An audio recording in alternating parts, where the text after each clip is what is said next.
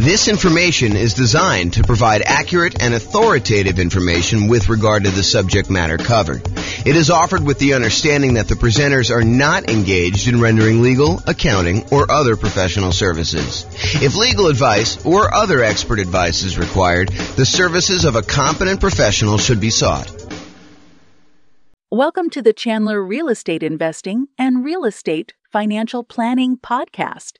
Learn all about investing in real estate in Chandler, Arizona, with a combination of real estate financial planning and modeling with numbers specific to Chandler, plus syndicated, more generalized recordings of live and pre-recorded real estate investing classes, not all of them specific to Chandler.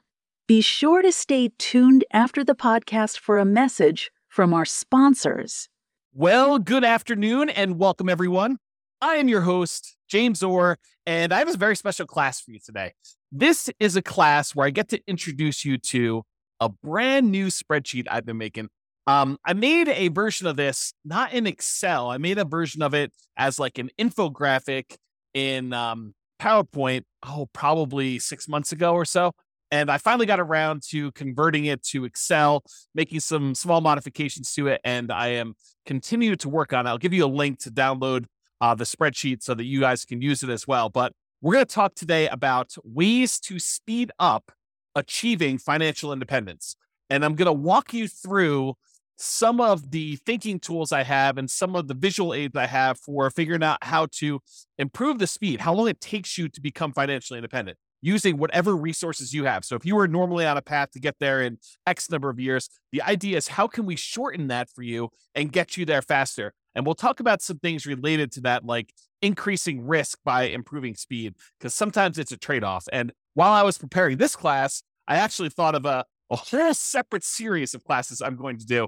I probably will do the first one in that series, sort of like an intro to this topic, tomorrow, because I was like starting to add some slides, think about how I was going to do it. And I ultimately ended up saying, okay, this is really its own presentation because I'm going off on this really deep, very interesting, but very deep rabbit hole. And so I'll get to that probably tomorrow. If not tomorrow, then soon. And I will share with you some of my other thoughts on some other really cool new tools I'm making for that as well.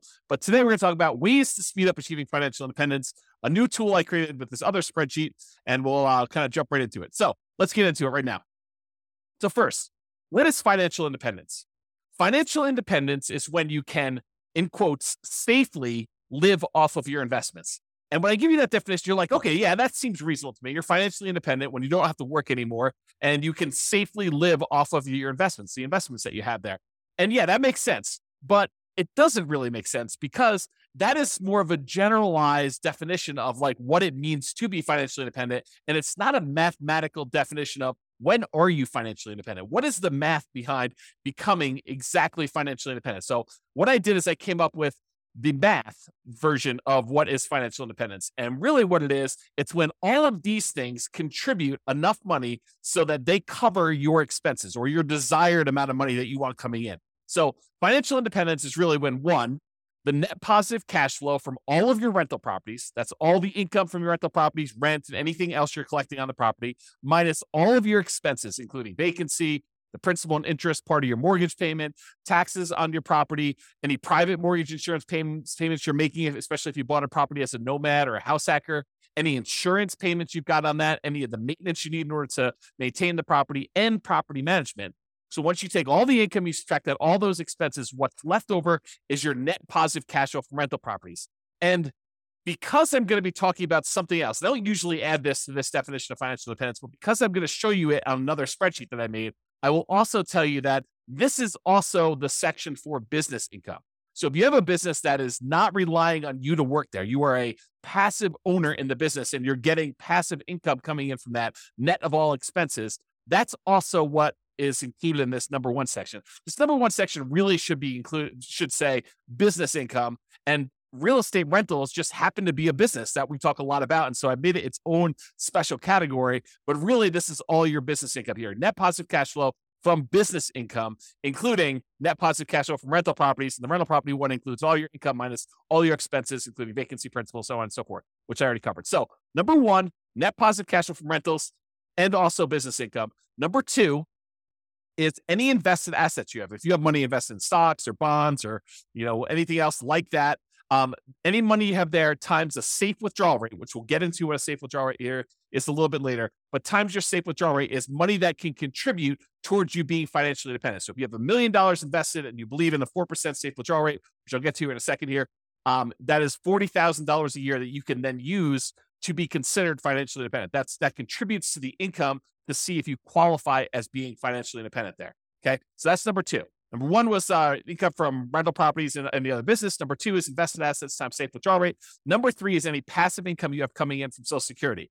Now, if you're trying to do this financial independence thing way before you can collect Social Security, you won't be able to rely on that until much later. But some of you are listening to this, you're like, hey, look, I'm going to collect Social Security in 5 years, or I'm already collecting Social Security. And so you can count that as part of the passive income that you've got coming in as to whether or not you are financially independent. So passive income from Social Security. Similarly, if you bought any annuities and you're able to collect on those annuities now, if you're getting any like monthly or yearly proceeds from your annuities, those can count towards you being financially independent. And then number five is passive income from pensions. So if you have a pension and or Social Security, then you can actually count the income you have income from your pension as part of being financially independent. So those are really the 5 areas of income we're counting.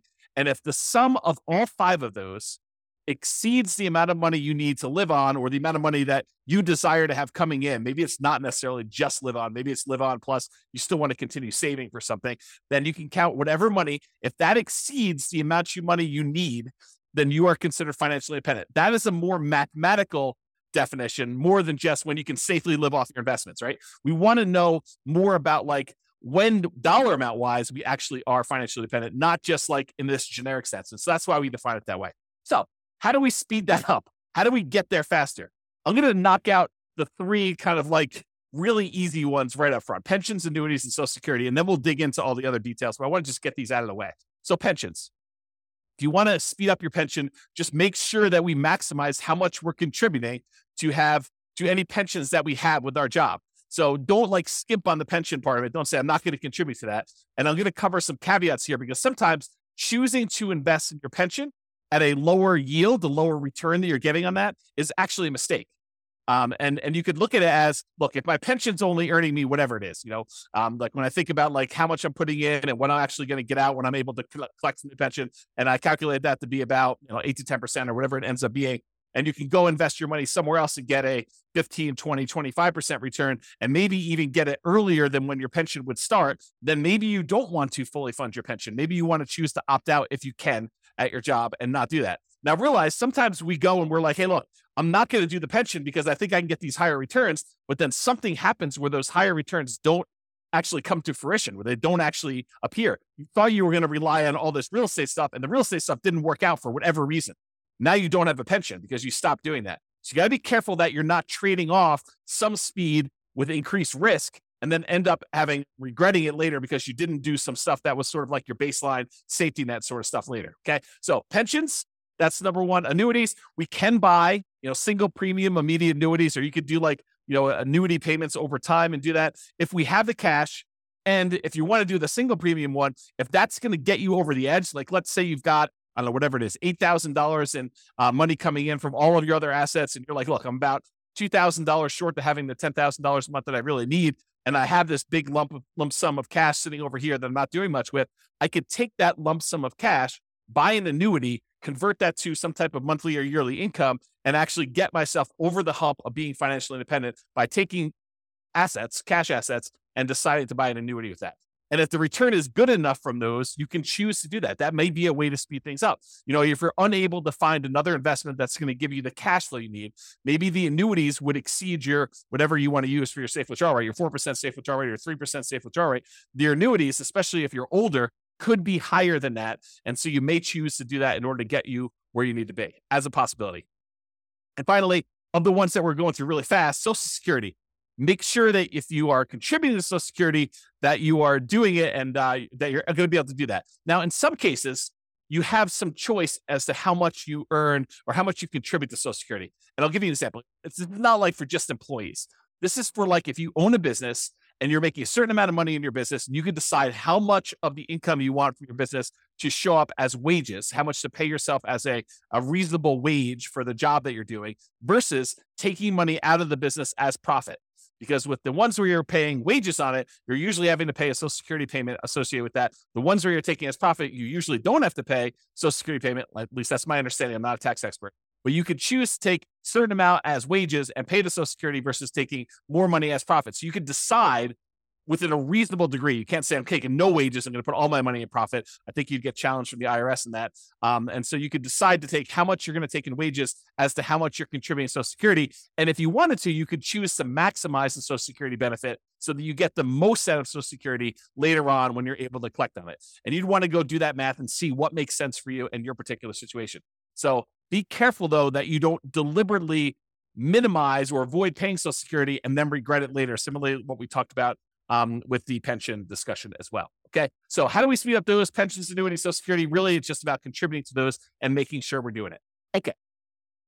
And I did mention this while we were talking about that, but I just wanted to point it out to you that the returns you're earning on pensions and annuities and Social Security might be lower than what you think you can get or what you actually can get in these other investments outside of those options as well. So while we may or may not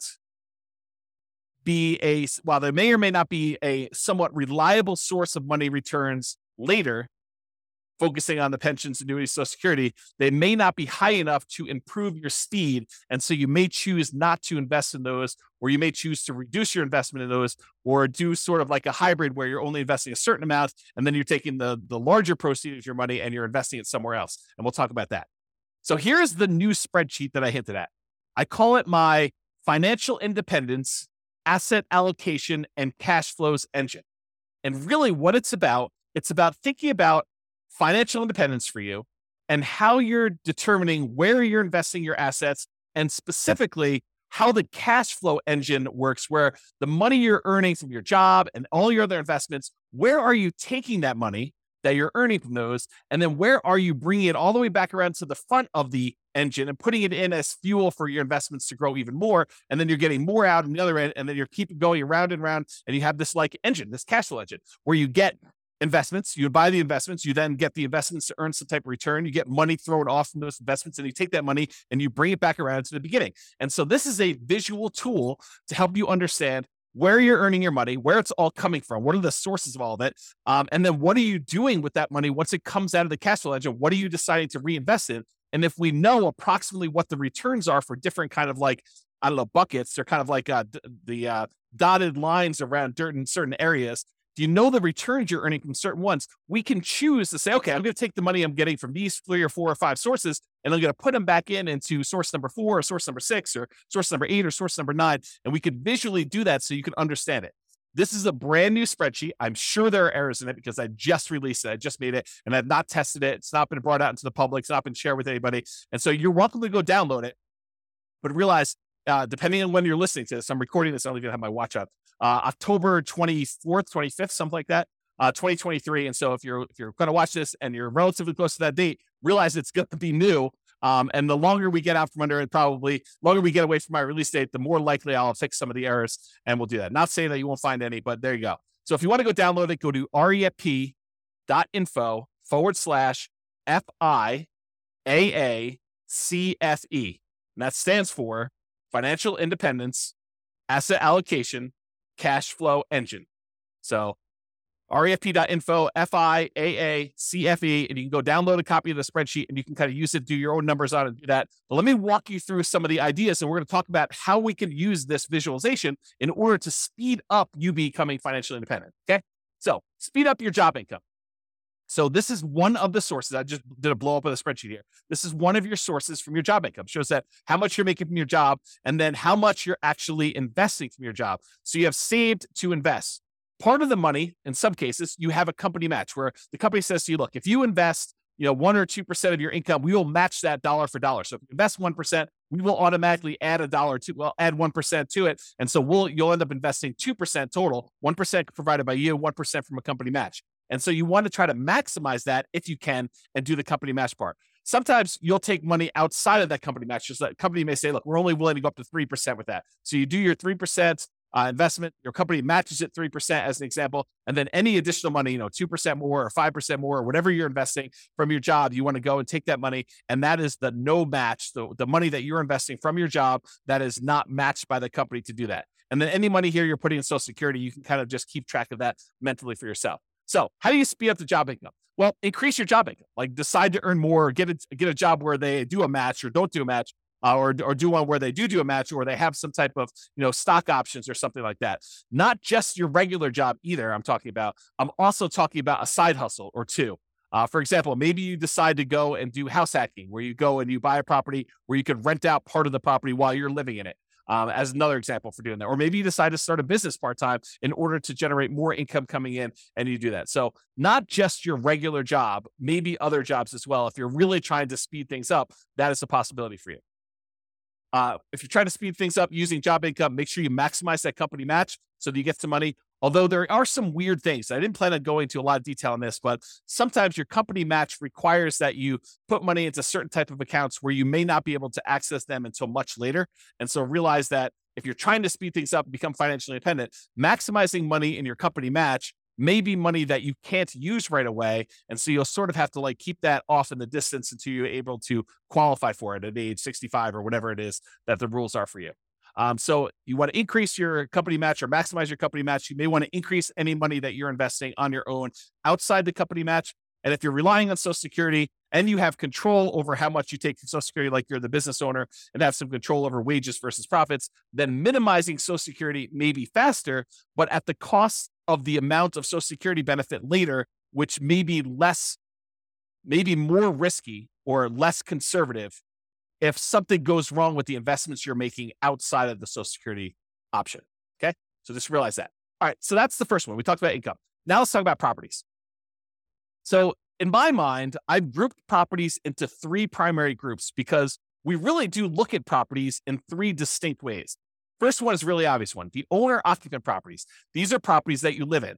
And sometimes there's a little bit of crossover, like if you're doing house hacking, you bought a duplex or a triplex or a fourplex, and you're living in one of the units and you're renting out the others, or maybe you're just doing roommates. You bought a nice single family home and you're living in the single family home and you're renting out a couple of the bedrooms, or you're renting out an RV space in the backyard, or whatever you're doing. Or maybe you bought the triplex and you're renting out roommates in the room and the one you're living in. And then you have two other rental units that you're renting out because complete separate units. If you're doing that, that's totally fine too.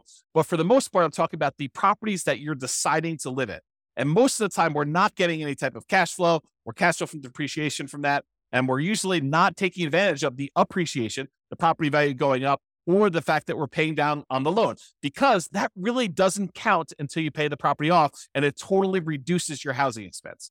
So, and I'll go into that in a lot of detail in other classes, but usually that does not contribute towards you being financially independent unless you take that property and you're using it, like we're going to use other properties here in a minute, as sort of like a rocket booster in order to gain some equity, have the property value go up, pay down your debt, and then you eventually sell that property, or you take the property that you lived in for a year or two or three or four or five, and you then convert it to a rental. And in those cases, you could use the assets you're committed there. But if you're just keeping them as an owner occupant, we don't really use those a lot as returns coming out of there that we could reinvest. Okay, so it really would need to move from being an owner-occupant property to some type of investment property or something like that, or selling it, which I didn't show in here, although I did make a note.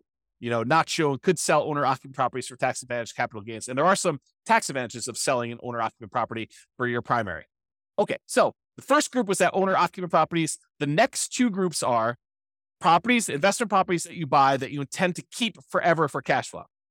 And then the next group is investment properties that you buy that you intend to sell for capital gains. Here's the general idea. There are some properties, rental properties, that you plan on buying, that you plan on keeping in your portfolio through retirement, and you plan on just having those puppies cash flow and generate cash flow to you that you intend to live on. That's one type of property. Those are the keep for cash flow properties. There are other properties that we're buying that maybe the cash flow isn't great, or maybe the property is not one you want to keep in your portfolio for a long period of time, but it is a property that you intend to buy because the return on it is so attractive. And it's a property that you intend to keep maybe for, a month or two and then quickly flip, or maybe you want to keep it for 6 months or a year or 5 years or 10 years or 20 years, or until you get to the point where you have enough properties, enough equity in them that you could sell off the ones that you planned on selling and use the proceeds in order to pay off the ones that you want to keep for cash flow. So there are some properties, though, that we plan to sell for capital gains. And so those are a separate group. The ones where we plan to keep for cash flow, we're primarily focused in on the cash flow from those, although you can access the appreciation of debt pay down via some refinancing or doing a HELOC on those. The other ones, we may get some cash flow and cash flow from depreciation while we're holding them, but really the intention of those is to capture the appreciation, the debt pay down from those, and then use that money elsewhere, come out of the engine and invest somewhere else in the property. Okay, let me check my notes to make sure I covered what I wanted to do. Okay, so some properties you'll own or occupy, talked about that. Could still do house hacking, talked about getting roommates or buying a duplex, triplex, or fourplex. And that could be like a side hustle, right? The income you have coming in from doing a house hack is almost like getting a second job, if you think about it, right? I mean, if you went out and you got another job delivering pizzas and you earn $600 a month, isn't that sort of like, renting out a bedroom or renting out a garage space or renting out an RV parking spot on a property and getting another $600 a month? It's just you're not doing as much manual labor in order to have someone else living in an RV space or renting out your garage or, renting out a room in your property and you're collecting money on that. So it's like a side hustle. It financially contributes $600 to your income, just like another second job would. Okay.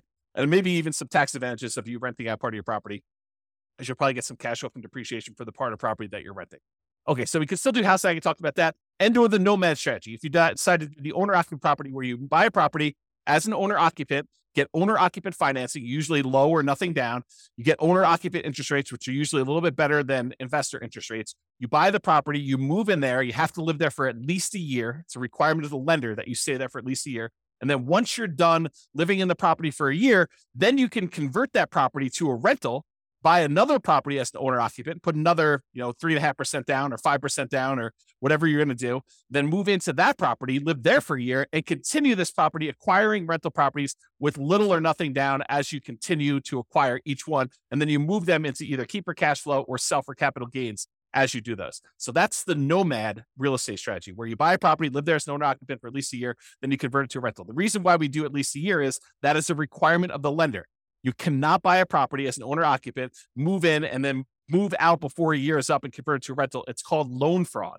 So do not do that. You have to stay there at least a year. It's a document you'll sign at closing when you get your owner occupant loan. It's why they will give you an owner occupant low down payment loan option with a better interest rate, is because you plan to owner occupy it. And the requirement is a year. If they change the rules and tell us it's 2 years, we'll start teaching 2 years. Right now it's a year. So use a year. Okay. Talk to your lender about that. We talked about that. And some properties you want to keep as long-term rentals. That cash flow goes toward the goal of financial independence. Some properties you'll want to sell for capital gains. Some of the cash flow while waiting the sale, where you'll capture and redeploy the equity you get from the property. Property goes up from appreciation, maybe some forced appreciation because you bought it at a discount or you did some work on it. And then property gets paid down a little bit on the loan. The difference between what you sell it for minus all your costs and taxes and stuff like that, minus what you owe on the property, is going to be that money that you're going to be able to redeploy as part of your cash flow engine in order to do this. Similarly to what we just talked about with all the real estate, because real estate is a business, as I discussed, we're talking about businesses here. So you basically have a business where you're getting cash flow, your profit from being in the business. Now, this is, if you have a job, you put your job income up on top in the spreadsheet and you get this business cash flow coming out as profit here later. Eventually, you may decide to stop working your job, but maybe you still own part of the business and you get profit from the business in the form of dividends or whatever else they're going to do there. And so you kind of keep this as there. So it allows you to kind of keep track of that there. Okay, now let's talk about safe withdrawal rate, because I'm about to go talk about the invested assets you've got and other things. And I want to mention what safe withdrawal rate is and kind of give you a very brief definition of what this is. We could really do like a 2-hour class on safe withdrawal rates. In fact, we probably could even do more. Okay, so where's safe withdrawal rates? SWR.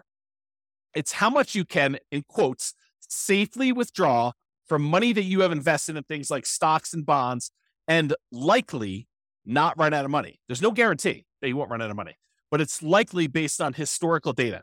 So a guy named Bill Bengen did a bunch of math and he came up with this idea that, hey, how much money can I take out of a client's portfolio where they are really unlikely to run out of money over a 30-year period or something like that. And so he looked at a bunch of different starting points using like historical stock market data, and he came up with this idea of a 4% rule. 4% rule basically says you could safely withdraw 4% of the amount that you start with, and you are very low probability likely to run out of money using historical data. Who knows what the future will bring, but usually the future looks similar enough to the past where he's saying, okay, look, based on historical data, 4%, most of the time we can get away with doing that. In some cases, we actually end up running out of money over a 30-year period, but 4% seems pretty safe to do. Then the Trinity study came out. There was 3 professors from Trinity University, Philip L. Cooley, Carl M. Hubbard, and Daniel T. Walls. And if you want to read the Trinity study, you can go read it at refp.info/Trinity. It'll take you right to the PDF. You can go read the whole thing. But they did a whole bunch of analysis on the same problem. And they basically determined, if you have a 90% stock portfolio, or 10% stock, or 10% bonds, or 80-20, or 70-30, or whatever it is, they ran through a whole bunch of different variations. And they published how many times of the different starting years did people actually run out of money doing this. And they showed their results. So you can go look at all this and do it. So some people will use this if you've ever heard someone say, I'm using the 4% rule or the 4% safe withdrawal rate. It means that if you have $1 million invested, you can withdraw $40,000 per year, and you are not likely to run out of money. It's still possible, but you're not likely to run out of money if you've got that $1 million invested in stocks and bonds. In the simplest version of this, and there's lots of variations, lots of discussions about it, but in the simplest version, the $40,000 a year increases by inflation each year. So it's $40,000 year one, the next year might be, $40,000 plus 3% or something like that. And so you can go look at those numbers and see over time. Now, to be crystal clear, this explicitly excludes all real estate and business equity. So you can't say, I've got $2 million worth of real estate equity and I'm cash flowing $2,000 a month for that. And then go over here on the other side and say, well, then I have $2 million of real estate equity and $1 million in stocks and bonds. And so I've really got $3 million that I could use with a 4% safe withdrawal rate. That is not the case. That is definitely not true. You can only use the $1 million you have invested in stocks and bonds with this safe withdrawal rate idea. You cannot use the real estate equity as well. It's like double dipping. You're already getting a return on that $2 million of real estate equity. That's the cash flow that you're getting on the rental properties, as an example. Okay. So you cannot use real estate equity as like part of your safe withdrawal rate. If you liquidate the properties, you sell them, you pay the taxes on them, you pay any expenses of doing the transactions, closing costs and all that other stuff. You could take the money and then invest in stocks and bonds or whatever else you want to do, and then use your safe withdrawal rate with that. But that's not what we're talking about here. Okay. We're really talking about money you've got invested in stocks and bonds, not the equity in your properties. Okay. Now that I explained safe withdrawal rate, now we're looking at the 3 different types of accounts you have where you have assets invested in them. And these are usually things like stocks and bonds times whatever your safe withdrawal rate. So there's money that you could have in a taxable account. And a taxable account is money that you pay taxes in order to get the money. It's like from your job. And then you're going to pay taxes on any gains you have from those investments. So you pay taxes when you earn the money. Then this is an after-tax investment. And then once the money gains stuff, goes up in value or it's throwing off dividends or whatever, then you're paying taxes on that as you go. That's what your taxable account money is. For example, investing money you earn and pay tax on already in a brokerage account. So you go decide you're going to go invest, you're going to trade options, you're going to do whatever you're going to do there. That is money that you most of the time be doing in some type of taxable account, taxable brokerage account. There's another type of account called a tax deferred account. You can have assets in these tax deferred accounts. It's money you invested before paying taxes on it, but you need to pay taxes on it when you withdraw it. So it's money that the government will say to you, hey, listen, you could take a certain amount of your income and you could set it aside and invest in these tax deferred accounts. You don't pay taxes on the money that you earn while you do it, but you are going to pay taxes on it when it comes out. And so they want you to grow that, make it a much larger dollar amount, and then pay taxes on the larger dollar amount when it comes out. An example of this would be a traditional IRA. Okay. So that's another example of a tax deferred account. And then you could have assets in tax-free accounts. This is money where you pay taxes on it as you earned it, but then you do not pay taxes on it when you withdraw it. So you can put it into a certain type of account, let it grow. You pay taxes on it before you put it in. And then once you actually have it grow, then as you pull it out, you do not pay taxes on that at all. An example of this would be like a Roth IRA. Okay. So you could take money that you're earning in your engine and you could decide to put it into your taxable account, pay taxes on the money, invest it, and then pay taxes on it as you come out. You can decide to take the money you have, not pay taxes on it up front, defer the taxes till later, invest your money, and then pay taxes when you get it out. Or you can pay taxes on money, invest it, and then when you pull it out, it's tax-free. Okay. So those are the 3 types of options. You have an account, kind of like a line item for each one of those here. And then you multiply that by whatever your safe withdrawal rate is to find out how much money you could take out of there. Now, while you're actively growing your portfolio, you're not taking out money to live on or anything, you can just let these grow, right? You put money in and let them grow and not actually do a safe withdrawal right now. But later on, when you start pulling money out there, you may want to have money coming out of those. And then another one here is annuities. How much you bought in annuities, that you have the value of the annuities here, and then the annuity payout rate, you calculate how much you're actually pulling out of there when you do the annuities. Okay, so besides earning more money from your job, from side hustles, from starting businesses, and reducing your expenses, your personal expenses, your business expenses, including taxes on both your personal and business expenses. So like, how can you go ahead and save more money by earning more and spending less, which both are really, really important. Okay. Like this is not like a trivial thing, but besides those, how else can we speed up financial independence? Well, it's really about what you do with the money you've got coming from your assets, like how we go and deploy the things that are coming out of the engine, the sources of the money that you have to invest. You know, when we talk about the engine, it's the money in, all the money that you've got that you're investing in your assets. Then what happens when you get returns, and what do you do with all this money coming out? Sure, there's job stuff where you're getting some money and you're saving it like there. But really, what are you going to do with like cash coming out of your businesses and the the money coming out from like your properties growing in value if you decide to do a refi or HELOC or whatever, or if you decide to take money and you sell a property or doing all that, or any money coming from your business or the safe withdrawal rate money you've got coming out. Like, what are you doing with all of this money? You're like thinking about like, where do I deploy it and how do I do it? So we're really focused on the sources of money out, all these little green letters in boxes there.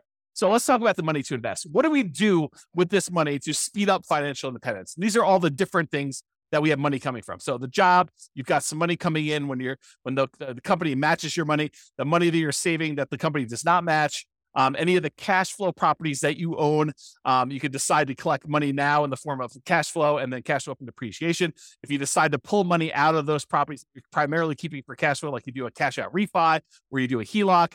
And then if you have properties that you're keeping primarily to sell for capital gains, you might get a little bit of cash now in the form of cash flow and cash flow from depreciation. But then if you sell the property, there are certain proceeds you can get where you pay the taxes on it and you can invest in whatever you want. Or you could decide to defer your taxes, do a 1031 exchange, and reinvest that money in more rental properties, like kind investments. So you could do that. Or if you decide instead of selling the property right away, you can access the equity you have in those properties with a loan temporarily and do a cash out refinance or HELOC, just like we did with the ones where we were keeping for cash flow. And then any business income you've got there, you can use the cash flow from owner profits. Then these invested assets times your safe withdrawal rate. We've got the tax withdrawals, tax deferred withdrawals, and then tax-free withdrawals from those three different sources, your annuities, your Social Security, and your pension. So those are the different sources of money to invest that we've got there. So what do we invest in? Like we take all this money out from all those different sources, and like, how do we go and speed things up? And what do we reinvest in? And part of it is this choice. It's the choice of, okay, we've got all these sources of money that we just went over. Where are we going to put that? How do we improve it? And part of that is taking all this money out that we see. Some of them you're going to be deferring for later. Like you're not going to be necessarily taking money out of, the tax withdrawal account or whatever, unless you're going to say, hey, I'm saving up money in this until I get to $100,000, and I'm taking $100,000 and I'm going to use that as down payment in order to buy a property. So you may be doing stuff like that, but sometimes it's like you're holding for a little while until your engine grows and the return grows in that. Then you're going to take money from there and you're going to move it up somewhere else. Okay. So what are we going to reinvest in? Well, here are the options, right? I've tried to simplify it down and say, these are really the choices we're looking at. Number one, we can invest in more owner-occupant properties. We could either put up money for down payments and buy another owner-occupant property. Maybe we sell one, use some of the proceeds and reinvest in that. Or maybe we sell one, take some of the money, buy an investment property, take less of the proceeds and go buy an owner-occupant property. But we take some and we use it for down payments to buy an owner-occupant property. Or we could pay down on mortgages and earn a return from having less that we owe on the property. So if we have an 8% mortgage, which is what they are about the time that I'm recording this, you could take money from something else you've got on the other side and reinvest it by paying down an 8% mortgage. What do you earn as a return by paying down an 8% mortgage? It's not a trick question. 8%. That's exactly right. So if you're going to go have a loan, you're going to pay it down.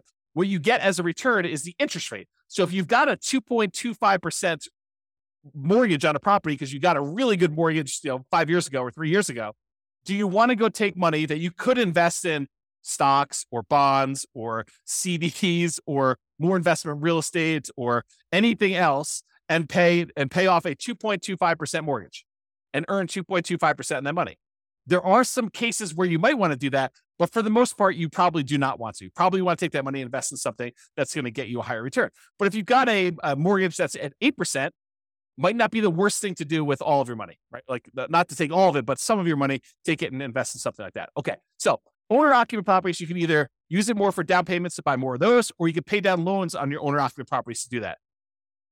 The other thing is you can keep for cash flow properties, the properties that you would tend to keep for cash flow, you could use for down payments to buy more properties that you intend to keep forever and cash flow them into retirement. Or you could either use down payments for that, or you could pay down mortgages on those. And then finally, for the property group, you could sell for the properties that are sell for capital gains, the ones that you intend to sell at some point in the future, like get a really good return early on. And then as your equity builds up, you want to sell that thing off, take the equity, redeploy it into something that's going to get a higher return, which we'll talk about here in a moment.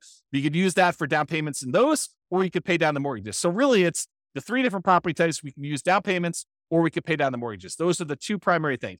No, I guess there's something else I didn't add in here, which I probably should add to the spreadsheet, because there are things that you can do in order to invest in, and that is improve the property. You could go and improve the property and make your cash flow better. So it's really not paying down the loans. It's really not a down payment, but it's improved property. So yeah, we could go ahead and add that. Maybe I'll make a note. See? Teach a new class with a new spreadsheet, you get to add new things. Improve property. So hopefully I'll remember to go look at this sheet of paper and I'll add that to the list. Okay, so those are really the things you do to properties. Or you can do your businesses. You can do down payments, you can do pay down loans, or you can also probably improve your business. I should add that as well too. Maybe make a note. Improve business. And then buy assets. You could go take money and invest it in your taxable account.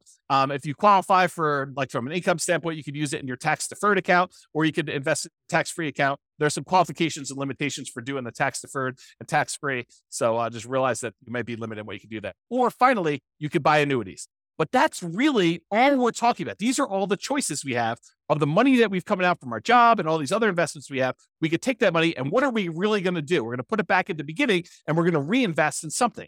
And now what we want to look at is what are the returns we're earning on all of these, and then make a decision. And I'm not going to go into returns today because we cover that in a lot of other classes. But maybe I will do a separate class where I just bring all the returns in and I just do a summary class looking at the returns you can earn from different things we've got going on here. But part of this decision-making process, how do you speed things up, is being smart about where you're taking money from in your engine and what you're putting it into to make sure that the returns you're earning on those make sense for you for getting you where you want to be. Okay, so now that we talked about really like the engine and how it all works, let's now look at the three primary groups for how we can speed this up. Number one, we can increase savings. Number two, we can increase the returns. And number three, we can reallocate assets. So increase savings. Increase your income or all the other job type stuff you've got there, side hustles, whatever you've got going there. Number two, decrease expenses. So make sure that you're living frugally, that you are, not paying a lot in taxes on things like that. You can also pay off properties, either owner-occupied properties where you're living in and reduce your living expenses that way, or on investment properties to reduce your expenses and improve cash flow. So those are all part of like the increased savings idea of doing things. Or you could utilize more of that company match if available. If you're only doing 1% and the company will match you up to 3%, maybe you should take advantage of a 100% return when you do the company match. If you invest 1%, they'll match your 1%. You just earn 100% return in that first year by doing that. And then maybe you look at how you can get it back out if you want to decide to do that. But, utilize more company match if it's available for you as a way to increase your savings. Sorry, I got to grab a drink. All right. Number two, increase returns. Change the investments for your investable assets. We've got those, taxable accounts, tax deferred accounts, or tax-free accounts. Change where you're investing. And maybe you were investing in a money market account there. Maybe you're investing in CDs. Maybe you're investing in bonds. Maybe you're investing in stocks. Decide to invest in something else that has a better return. Realize that there may be additional risk in doing that. So you got to weigh those, but change what you're investing in to improve your returns. And that could speed up how fast you're able to do it. You could go from investing in stocks to becoming a self-directed IRA and then go use that to invest in real estate as an example of a way to speed up your financial independence. Number two, the second part of this, number two part of increased returns, improve cash flow. There's no way I can go through all the improved cash flow. I've got entire courses on how to go do this. Go check out the Cash Flow Inferno classes where we talk about this. It's as of right now, at least you can access it for free. It's a bonus. refp.info/CFI, Cash Flow Inferno, CFI, refp.info, CFI. And in there, we have the 88 strategies for improving cash flow on rental properties. It's all part of like my concepts of the lowest monthly payment guarantee, how to minimize all the expenses when you're buying properties, both owner-occupant and rental properties, and then the maximum cash flow guarantee, all the different ways and strategies we have to improve cash flow and income you're earning on those rental properties that you have, and combine both those together. And it means that you're going to maximize and improve your cash flow. Do that to make sure that you're getting the most cash flow that you can to speed up this process and to be financially independent sooner. Another way to increase returns is find better deals. And I've kind of broken it down into two primary areas. Number one, for the properties that you plan to keep for cash flow, look for better cash flowing properties. Maybe that means going to another market. Maybe that means being really patient. Maybe that means making very aggressive offers, whatever it means. Or maybe it means changing your strategy. Instead of going for a long-term rental approach, maybe it means going for short-term rentals or student rentals or, whatever you're doing there. Realize that sometimes by changing your strategy, you might be moving more toward that kind of like job source, right? You start thinking to yourself, okay, I'll do short-term rentals. And if you don't have a lot of team built in place in order to help you manage the short-term rentals, maybe that starts looking like you doing work and doing a job. And if you're trying to be financially independent, then it's harder for you to not work and also manage short-term rentals unless you have a team in place that can kind of do that. So just kind of a warning about that one. Or a better deal example with properties that you're going to plan to sell for capital gains, get bigger discounts or find properties that you can get higher appreciation and you can able to make those properties produce better returns for you that you plan on holding for a month, 2 months, 3 months, 6 months, a year, 5 years, 10 years, whatever it is, before you get enough equity built up that you can then sell them, pay the costs associated with selling them, and then redeploy that equity into other investments. That's like part of the engine. And we'll talk about this. I think it's on the next slide about why you may want to go do stuff like that. And then increase leverage. Increasing leverage has to do with the fact that when you buy rental properties in particular, the return on your rental properties tends to go down the longer you hold it.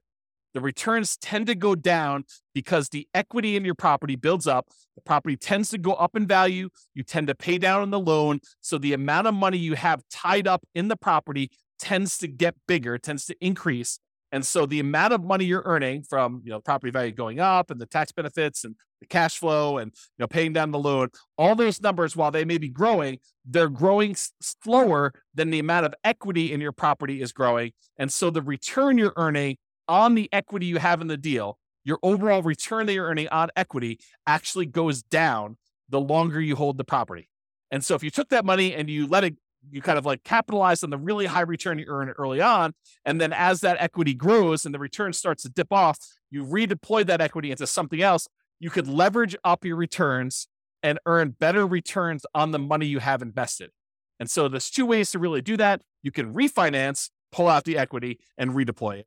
Or you could sell the property, pay all the costs associated with that, and then redeploy the equity and improve your returns that way. And it's based on this idea, this return on equity idea. And I've taught separate classes on this, and I'm not going to have time to go into a ridiculous amount of detail, but this is legit. This is like a phenomenon that is true.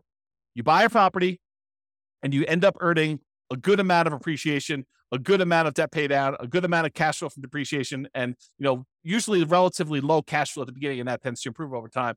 But because you have very small equity and you bought it, maybe you bought a property with only 5% down as a nomad, maybe you put 20% down as an investor or 25% down as an investor, but you have this small amount of equity that's earning these returns from appreciation, debt pay down, cash flow, and cash flow from depreciation. So you've got all these returns there.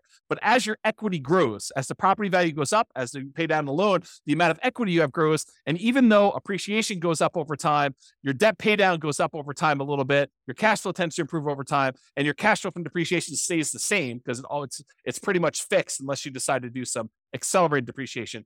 But even though that one stays static, the amount of equity you have grows faster than the return on all these other ones, so that over time, the return you're earning on the equity you have in that property is actually decreasing.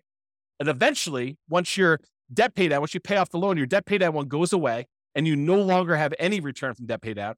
And eventually your cash flow from depreciation goes away because you can only depreciate residential properties over 27 and a half years. And so that eventually goes to zero. So what you're left with is just unleveraged, because it's no longer leveraged, appreciation rate, which might be 3%. And then your unleveraged cash flow return, which might be cap rate, which is usually somewhere between 5, 6, 7, 8, 9, 10%, depending on what property you're buying, what part of the country, and all sorts of other variables. But maybe 5%, as on the low end. So 5% plus 3% is 8%. So even though you might be earning, 35% return when you first buy the property, like if you think about return on equity, that's decreasing every year So eventually, when the property is paid off, you're about 8% return on your money. So if you decide, look, anytime my investment properties that I own, anytime their return drops below some number, some threshold you hit, whatever that is, 20% or 15% or 10%, you could say, look, I'm going to sell this property and re-leverage up. I'm going to take the money, I'm going to pay the taxes, I'm going to pay the capital gains tax, I'm going to pay the depreciation recapture tax, I'm going to pay the real estate commission to get out of it, I'm going to pay the closing costs, and I'm going to take whatever's left over, which is what we call true net equity. That's the amount you have left over after all those expenses I just named.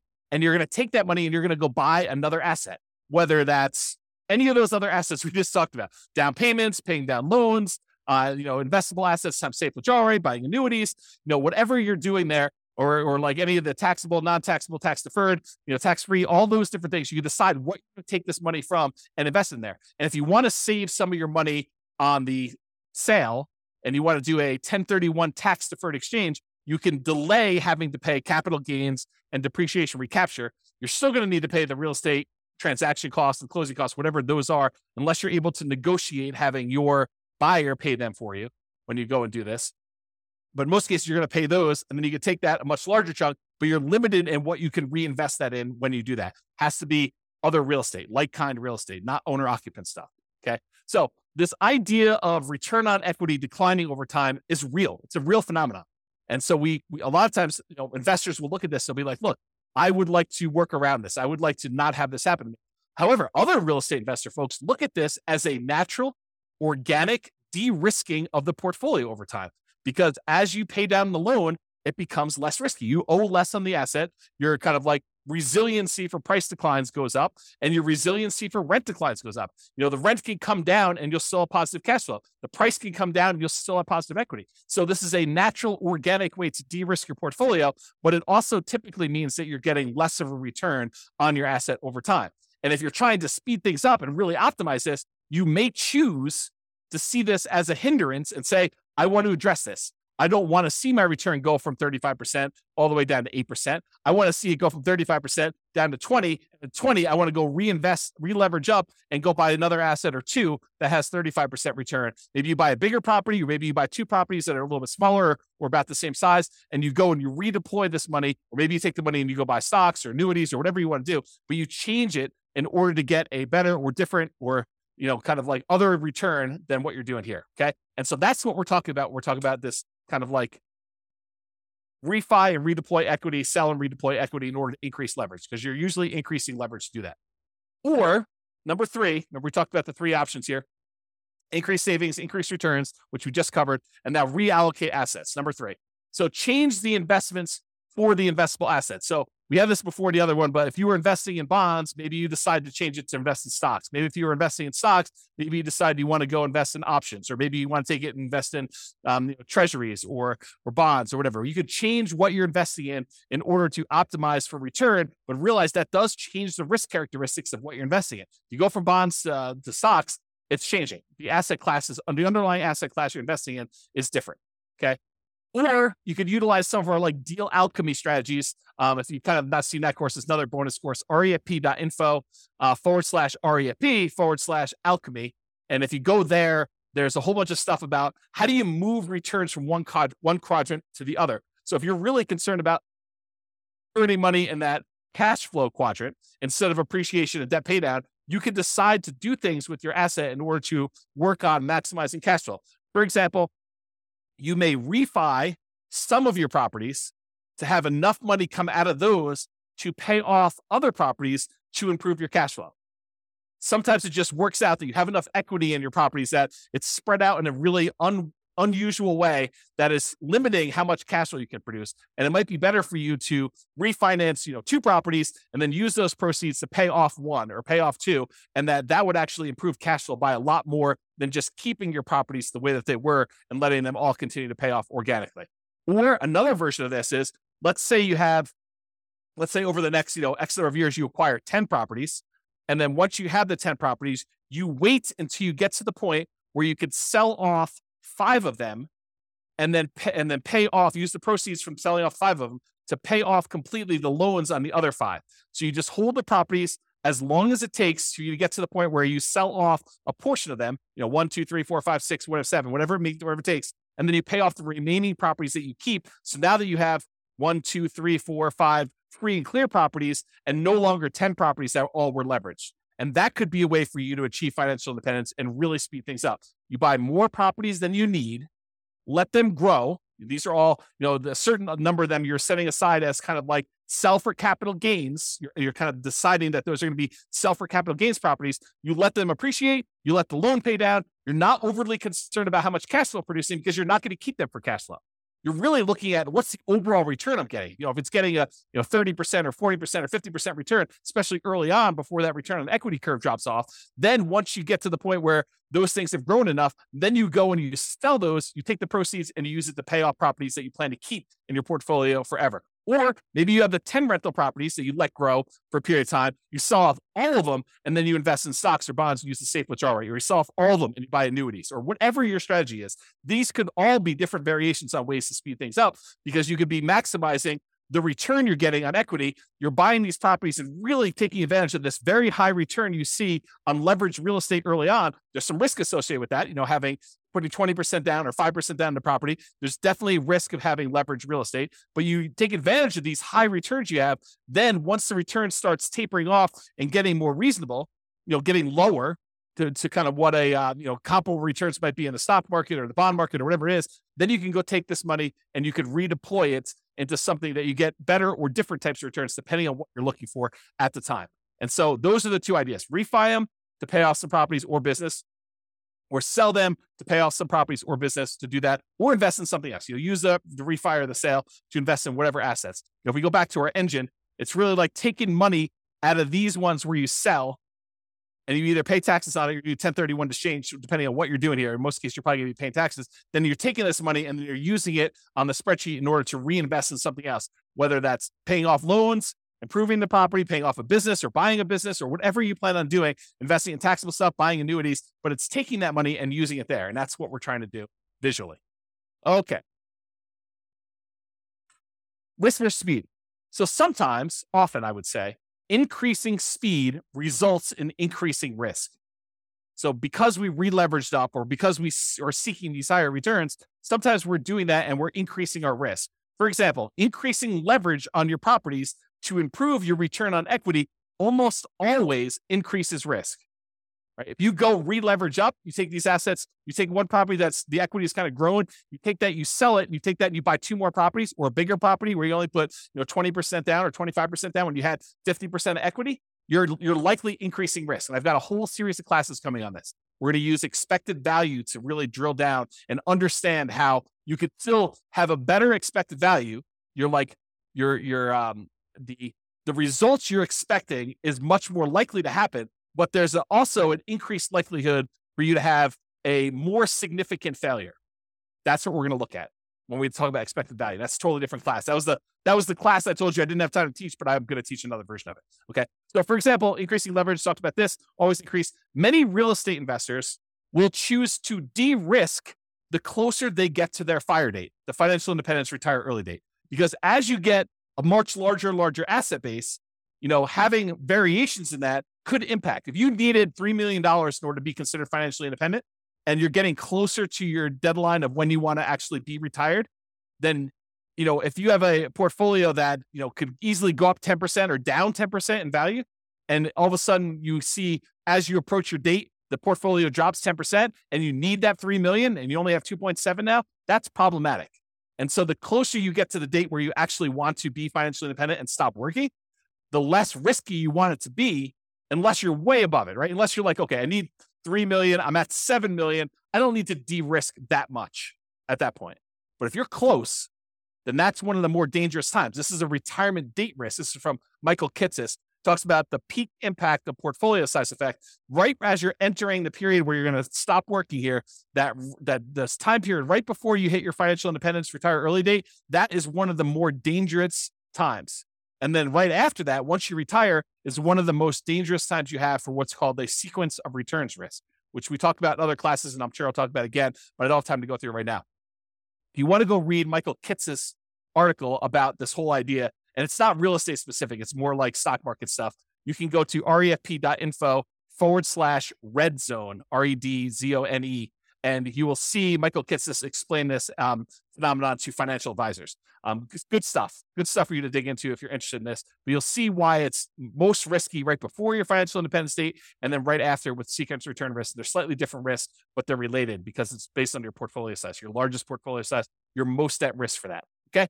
So in conclusion, there are many choices you can make to speed up your journey to financial independence. And hopefully you're just starting to understand how this whole engine thing works. So all the different sources of money you got coming out, then what do we take that money and what do we do with it? What do we kind of move it back around to get it going in? And then when it goes in, it kind of comes out. And that's why it's an engine. It keeps repeating and it keeps growing with your returns there. So the choices you make about what you're taking with the money coming out and what you're putting it back into matter, and they can really impact the speed at which you're able to achieve financial independence.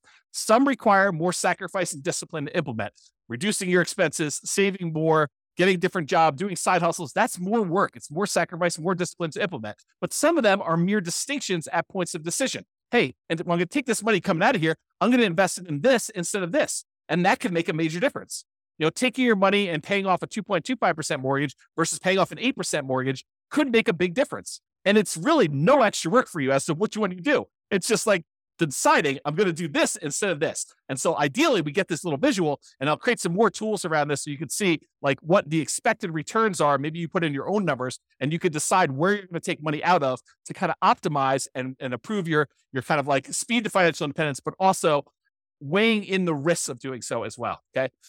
Speaking of risk, some of these ideas will reduce risk. Taking money and paying off loans with them probably reduces risk overall, provided you have enough reserves. You don't want to go risk your reserves to kind of pay off a property a little faster. Other choices will increase risk. Selling off properties and then re-leveraging up and only putting 5% down or 15% down or 20% down or 25% down when you had 50, 70% of equity in your property before that, that's going to increase risk for you. You're going to actually have like a significant uptick in a lot of the different ways that we measure risk. For real estate investors, the decline you see from return on equity is a legit phenomenon. It does happen. So be aware that most of the time when you buy a real estate investment, the best return you're getting is really early on when you're most leveraged. Okay. Even if it's not the best cash flow. And organically over time, what tends to happen is your cash flow improves, but all of your other returns drop off. Okay. So that tends to be what's going on in your investment. So if you're really trying to maximize returns, especially if you've got some of those properties allocated for sell for equity or sell for capital gains, then a lot of times your overall return is going to be much lower the longer you wait on that. So that decline from the return on equity curve is legit and something that some people will use naturally in their favor to organically de-risk their portfolio as they get older, as their portfolio ages. Some people are like, I want rocket booster returns all the time. So I want to use these kind of sell for equity properties or sell to refi to get at my equity kind of process and redo those things to really maximize the return on equity numbers at the cost of increasing risk. And we'll look at those here when we do a lot of the expected value stuff in future classes to do that. Hope you enjoyed today's class. Hopefully it's not too long. Have a great day, everybody. This has been James Orr. Bye-bye for now. With home prices up, mortgage interest rates up, and rents up, but not quite enough to counteract the higher prices and interest rates, cash flow on rental properties in Chandler is harder than ever. Book a call with the Real Estate Financial Planner to apply our proprietary 88 strategies to improve cash flow on your rentals. See the show notes for a link to schedule your call and improve your cash flow today. If you're a real estate agent, lender, or professional in Chandler that wants to help our real estate investor listeners, consider reaching out to learn about collaboration opportunities with this podcast. We'd love to add more value to our listeners by having you assist our investors buy, sell, and finance their real estate investments. See the show notes to schedule a call to discuss collaboration opportunities.